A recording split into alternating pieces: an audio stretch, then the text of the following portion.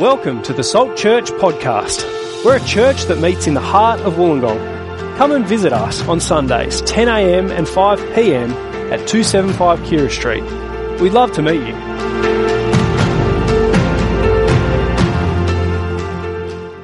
Hello, Salt Church. Great to be with you online. Great if you're joining us new. I'm one of the pastors here. My name's Michael Plage. Great to be opening up Romans chapter 12 with you this morning. Let me pray as we begin. Let's pray together. Our great Heavenly Father, please give us minds now that focus. Give us hearts that are willing to obey what you say. Father, we pray that as we press into this passage, you would indeed change us by your mercy. And we pray it for Jesus' sake. Amen. Well, let me tell you about a friend who has a job in a high security prison in Sydney. Now, every day when he arrives at work, he has a job to begin with. From the front gate of the prison to his desk, there are 16 security checks.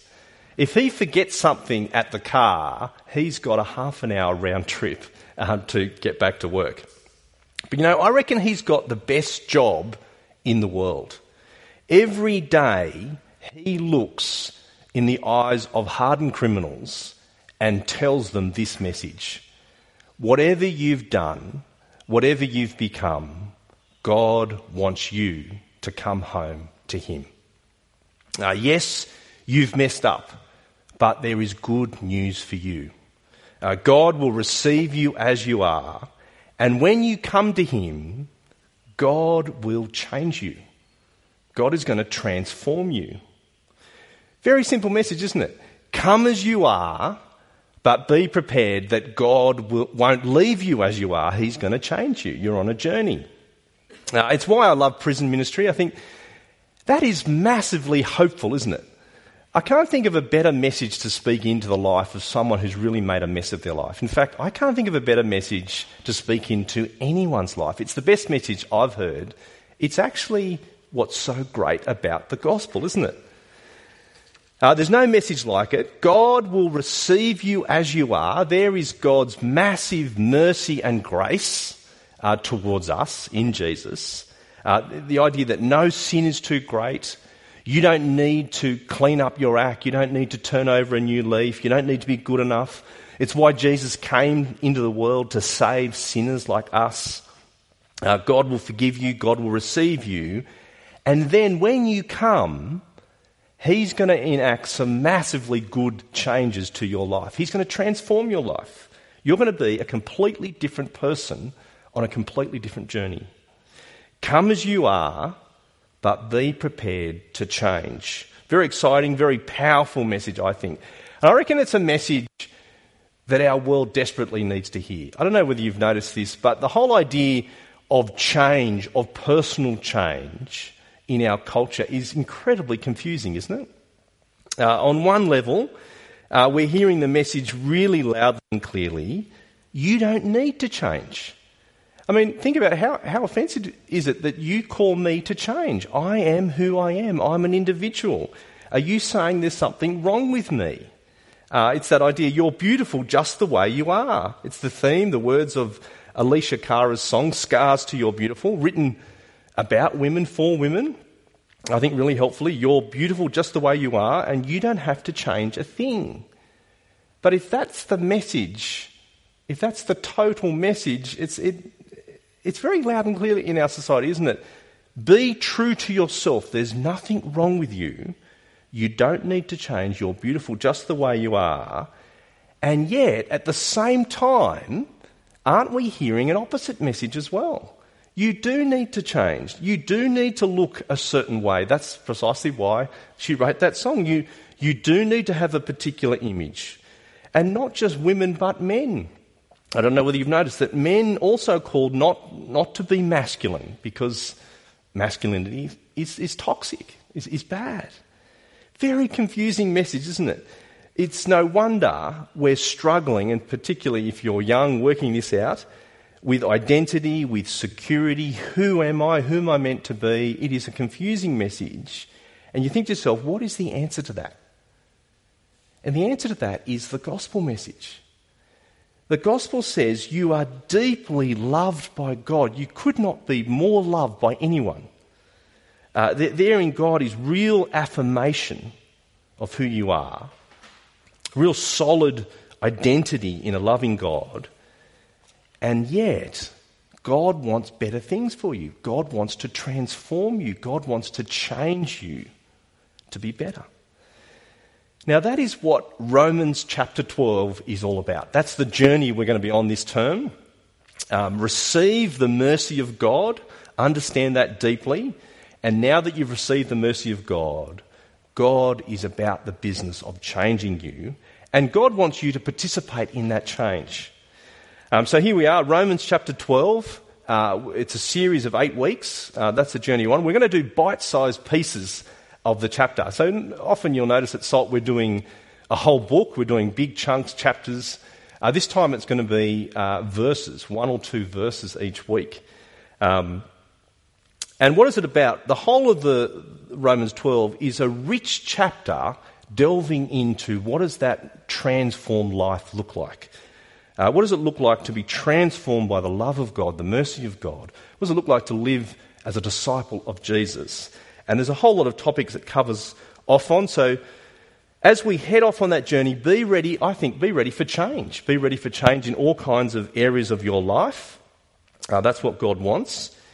Whether you've been a Christian for a little while, whether you've been a Christian for a long while, be prepared to rethink some things as we hear God speak to us over the next 8 weeks on what does it look like to be transformed. Now, can I say, if you're not a follower of Jesus, understand this chapter's about what the Christian life looks like. Understand that clearly. It's not about how to become a Christian. We'll touch on that along the way. I've even just spoken about that. But it's how to live as a Christian now that you've become a Christian, if that makes sense.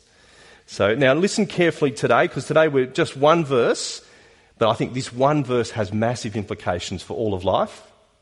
Listen carefully, because this one verse, if you get it wrong, I reckon you get the whole chapter wrong. So make sure you tune in today. Open up Romans chapter 12, verse 1, or on your phone, in your Bible. Let's go. Romans 12, verse 1 says this: "Therefore, I urge you, brothers and sisters, in view of God's mercy, to offer your bodies as living sacrifices, holy and pleasing to God. This is your true and proper worship." So as I said, each week a little snippet. Here it is, verse 1. So small, I reckon, are these snippets we're going to do. You could memorise them. That might be a great thing to do. Imagine memorising each little snippet. You'll end up memorising the whole of Romans chapter 12. Maybe we should have a competition to see who can do that. Whatever motivates you.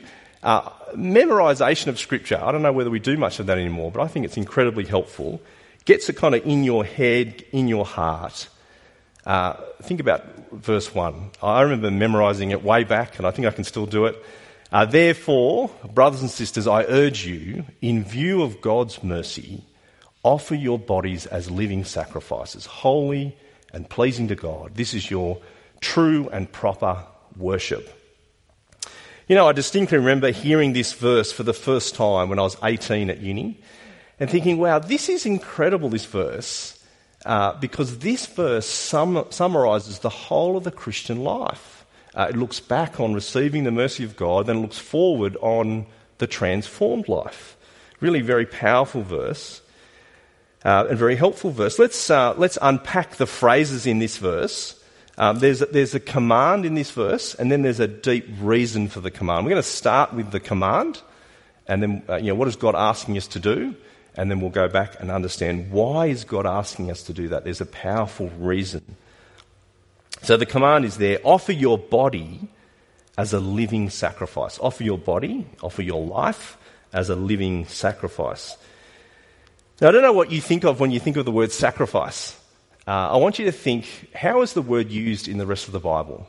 You should think Jesus, yes, if you've been familiar with Christian things for a while. Jesus is the true sacrifice at the cross, the one perfect sacrifice for sins. But go back a bit before that. How do we understand Jesus' sacrifice? It's the sacrifices of the Old Testament, isn't it? Central to God's people, the priest offering a sacrifice, an animal, at the temple for the sins of the people. If you're not familiar with that idea, it's simply a sheep, a goat, a bull is literally taken from the paddock against its will.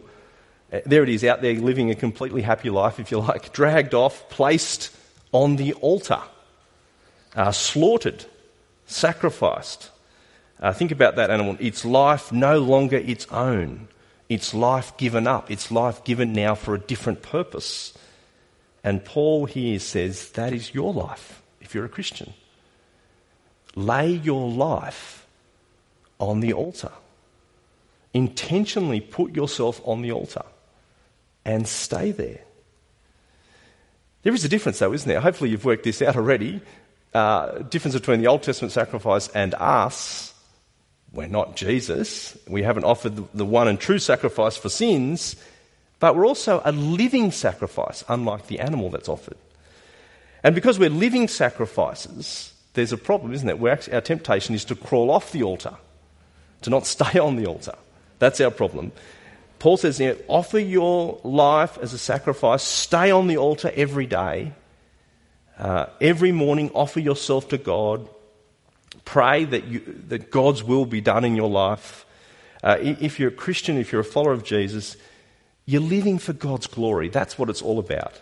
You're not your own. You've actually changed your priorities into God's priorities. You're offering yourself there on the altar. It's actually no different to what Jesus said in Mark chapter 8. Remember when Jesus talked about being a disciple, a follower of Jesus? He said these words, anyone who wants to be my disciple must die to self. There's that idea again. Take up their cross. Your life is not your own. And come, follow me. It's the normal Christian life to offer yourself on the altar before God for his glory. Our lives are now a sacrifice to God. Give them over. Give them up to God. It's picked up in Romans as well. It's not huge in Romans, in the chapters before Romans chapter 12, but Romans chapter 6 verse 13 I think is really helpful. By the way, if you haven't read chapters 1 to 11, do that as we go through this series. Really helpful background. We're stepping in unhelpfully perhaps to chapter 12. You'll need to do the hard work to know the context, but we'll keep helping you with that. So Romans 6 verse 13 says, offer yourselves to God as those who've been brought from death to life. That's what Jesus has done for us. He died, he rose again. Now you've died and you've risen again. So offer yourselves to God. That's what Romans 6 is about. Last phrase, offer every part of yourself to him. Give your whole life up to him now because of what he's done for you. Notice too, in Romans 12, the living sacrifice, it is our whole life. We're going to be doing life on the altar as the living sacrifice, to state the obvious. I think it's why the rest of the chapter is actually about how to live, how to behave, how to operate in life. That is, the rest of the chapter is how to be a living sacrifice, how to put yourself on the altar every day. So watch out for that. Now here's the question though. Why would you do that? Why would you offer yourself on the altar? Why would anyone give up their priorities, their life, their dreams to come and offer themselves on the altar before God, wholeheartedly to him? Well, there's a powerful reason in verse 1. It's that phrase, in view of God's mercy. Notice that, verse 1. Therefore, I urge you, brothers and sisters, in view of God's mercy, offer your bodies as living sacrifices. Really important thing too. Notice the verse starts with the word therefore.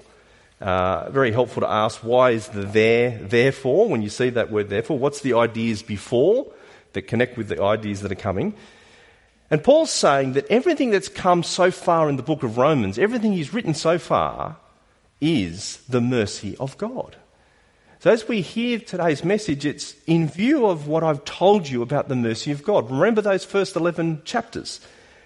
Because of what I've told you about the mercy of God in the first 11 chapters, offer your bodies as living sacrifices. Now, let's just have a think about the first 11 chapters. You'll need to read them, you'll need to do the hard work, but let me give you a little bit of a sketch. How is the mercy of God described in the first 11 chapters? It's I reckon it's pretty easy to see in the first 3 chapters. Humanity is very clearly rebelled against God, Romans chapter 1. It even describes there, chapter 1, verse 21, our thinking has become futile, our hearts have become dark, and that's who we are in our natural selves. But God, in his mercy, chapters 2 and 3, has provided Jesus as an atonement for our sins. We're justified, we're put right, chapter 5, before God as we put our trust in him. And it all culminates in chapter 11 where it says there is no longer any condemnation if you're in Christ Jesus. It's a beautiful message describing the mercy of God. But then you get to those tricky chapters, chapters 9 to 11, where God hardens some and softens the hearts of others. Now, Christians often struggle with these verses. Maybe you've wrestled with these verses. Maybe you haven't and you need to. So get into those couple of chapters, really important parts of God's Word. But some people read those chapters and they think, here we've heard the mercy of God, God's kindness, and all of a sudden in 2 chapters, it seems that things get ugly. It seems that God turns ugly. Suddenly God is aloof or arbitrary. Or suddenly God is unkind because he's hardened some and not others. But Paul's saying, no, I've just told you about the mercy of God, including chapters 9, 10, 11. In fact, it's there in chapter 11. If you have a look at chapter 11, verse 30, turn with me there to chapter 11, verse 30. And it just says, just as you, who were at one time disobedient to God, have now received mercy as a result of the Jews' disobedience, so they too have become disobedient, the Jews, in order that they too may receive mercy as a result of God's mercy to you. For God has bound everyone over to disobedience so that he may have mercy on them all. What a beautiful statement. So he might have mercy on everyone. That's why he's done this. See what's happened? Very briefly, God has hardened the Jews so the gospel might bounce off them and go out to the Gentiles, to the nations, to the world. And so he hardens the hearts of one nation, Israel, so his mercy might extend to the whole globe.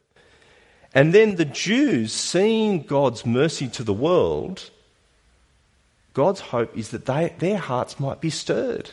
They might go, we want the mercy of God. God's mercy might come back to them, the Jews, and save them. Can you see? God desires the mercy of all, Jew and Gentile, the whole globe.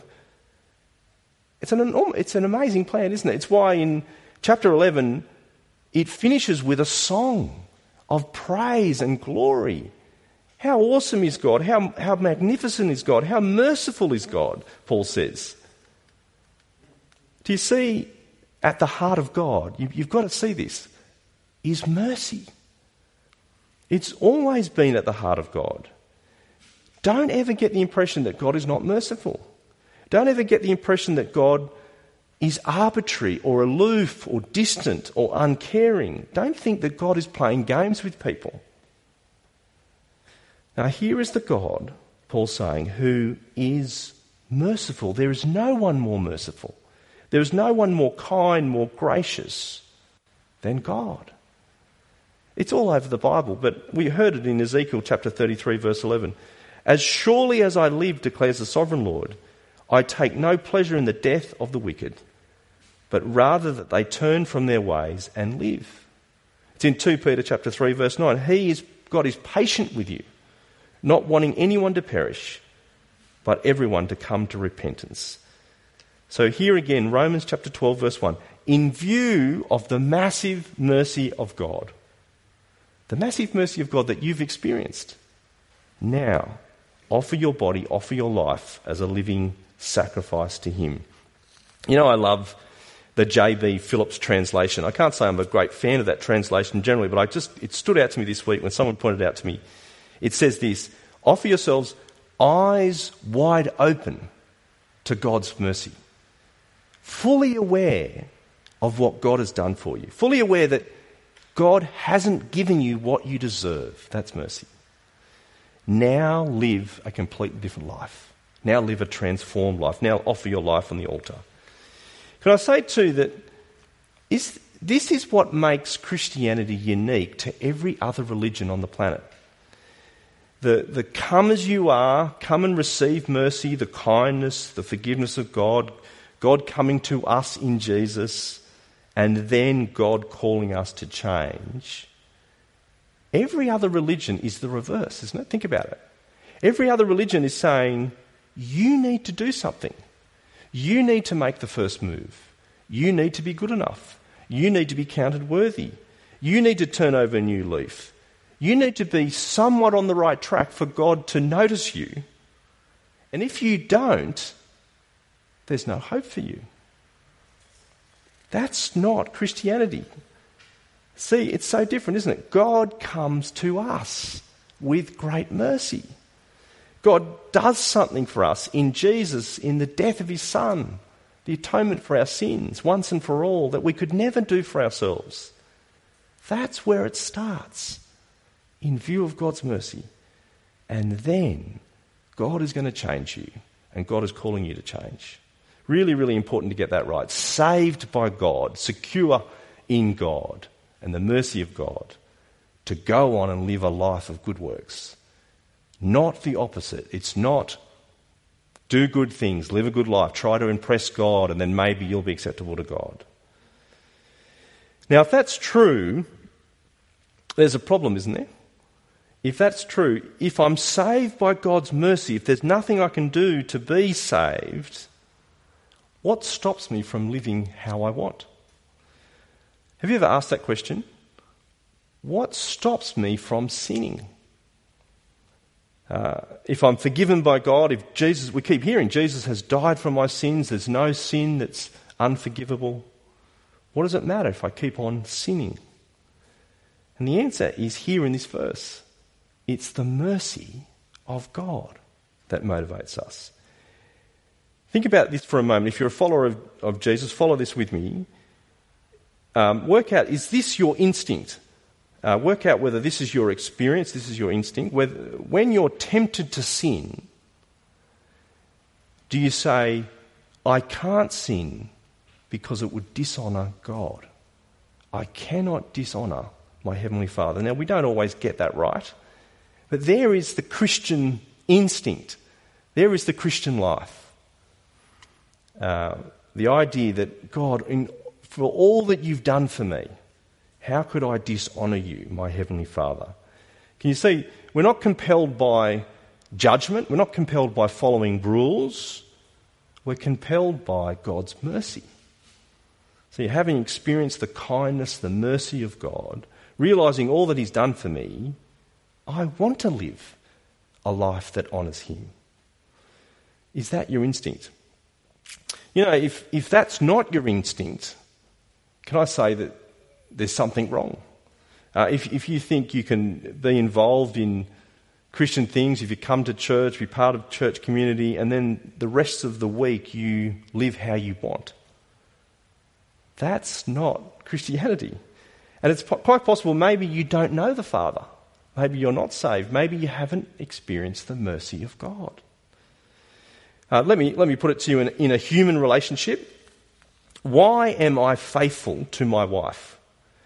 Now, it's not because I'm afraid of getting caught in adultery. It's not to keep a rule, can I say. It actually has to do with a relationship with her. It has to do with her as a person. See, there she is. Natalie has been... I forgot to tell her that I was going to do this illustration too.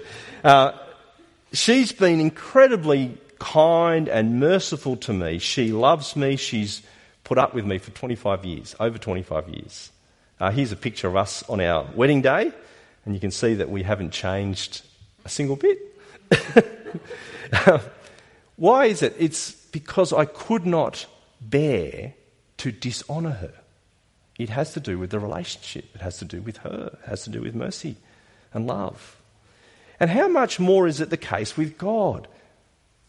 Do you know the deep mercy of God? Is that what propels you to live a different life?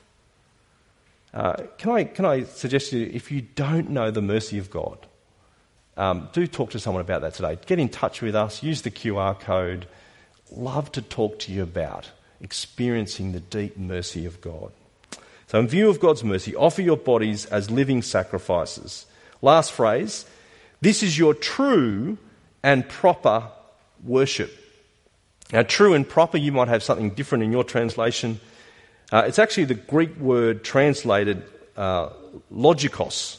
Logikos worship. It's hard to get your head around. So my NIV here translates it true and proper worship. The old NIV had spiritual worship. It's the idea some have inner worship, reasonable worship. But as you hear that Greek word, logikos, what is the English word that it reminds you of? Isn't it the word logical? This is your logical worship. Let me flesh that out a little bit for you. There's two ideas, I think, here in logical worship. It's the worship of your inner being. It's the worship of mind and heart. It's the opposite to just going through the motions, doing things without engaging your mind, without engaging your heart. It also means your appropriate worship. In other words, the worship that makes sense that you're not an animal. You have a mind and a heart, so engage that mind and heart. It's appropriate to worship God in that way, a logical and appropriate worship. So we're going to see more about the mind from verse 2 next week. Very, very key part of worship is the renewing of your mind in verse 2, a worship that is directed by the mind, a changed mind. There's another really key part of Christianity. The mind is important. What we're talking here, what Paul is talking about, is rational worship. Becoming a Christian is not about lopping off your head and following your emotions or your feeling. It is both head and heart, mind and feelings. And so what does that say to us? Well, it says beware of irrational worship that claims to be Christian. Worship that somehow bypasses the mind is not Christian worship. Now, I did some research this week on the recent history of music and song in the broad church just over the last 100 years. By the way, I hope you're looking forward to singing again, not just in your living room, but singing here at 275 as we get back to physical gatherings. I know I've really missed that great gift from God as we encourage one another and sing with our hearts. But let me just press into this idea of music and song. About 60 years ago, I learned the praise and worship movement kicked off, introducing what they called worship songs. Many great songs and some dreadful songs as well. You might have thoughts on this. But what they really tried to do was a fantastic thing. They wanted to transform the way we sing in church. They wanted us to sing with emotion and feeling. But it also changed the way we used our language as it related to singing and worship. And I reckon it's something I want to continue to resist, that language change. I don't know whether you've noticed this, but it's been around for a while. In some Christian circles, worship means singing. And so when they're talking about worship, they are just talking about singing. Worship is what we do when we sing and even sing together. In fact, some would say that worship only happens when you sing and you sing a particular kind of song or are in a particular kind of frame, if you like. That is, when you're caught up, they would say, in the experience of the worship gathering. There's that word again, worship. When you're caught up in the emotion of the music, when you're almost in a trance, if you like. And they would say, experiencing God, touched by the Spirit, and your mind is disengaged and becomes increasingly disengaged as you move into worship. Now, I reckon Romans 12 verse 1 is saying, no, that is not worship. That is irrational. True worship is logikos worship. It at least engages the mind. Now, it also involves all of life. It's not just singing. But as we think about singing, it's intelligent, meaningful singing. And it's singing, yes, with music that stirs our emotions to think about the words and what God has done for us, but singing that engages our minds. And music that helps us feel the deep truths of God. That's what the music's for. So you can see both the lyrics and the music are important. And don't ever minimise singing. And don't do a poor job with singing. Sing wholeheartedly to God as we bring praise to him. Feel the deep truths of God as we sing together. Hear the voices of the brothers and sisters. That's an incredible gift to us, very powerful. But do understand that worship is not just singing, right? It's much bigger than that. In fact, here's the question. When did you start worshipping God today? Have you worshipped God today? The answer is you have. Worship started when you woke up. It started with how you treated the people in your household, your family or your flatmates. It started with your willingness, your keenness to jump online. Your worship is how you treat people, how you drive, how you care for people, when you invite people, when you give your money to gospel ministry. It's a whole of life thing, isn't it? It's all day, it's every day, it's all week, it's every week. It's all of today and it's all of tomorrow when you head off to work or stay home to work. It's every day as you put yourself on the altar to God, to offer yourself to God. Let's read it one more time. Therefore, I urge you, brothers and sisters, in view of God's mercy, offer your bodies as living sacrifices, holy and pleasing to God. This is your true and proper worship. A couple of things as we finish this morning. I've already mentioned this, but let me say it again. Do you know the mercy of God? Have you experienced forgiveness of sin, the deep, deep transformation that comes when you know God loves you, has forgiven you, you're adopted into his family, washed clean, nothing you could have done, secure in him? Do get that confidence as you put your trust in Jesus. Speak to someone about getting to that place. It's a beautiful place. But here's the thing. What will bring deep change in your life? It's reflecting, it's knowing that deep mercy of God. That's the Christian way.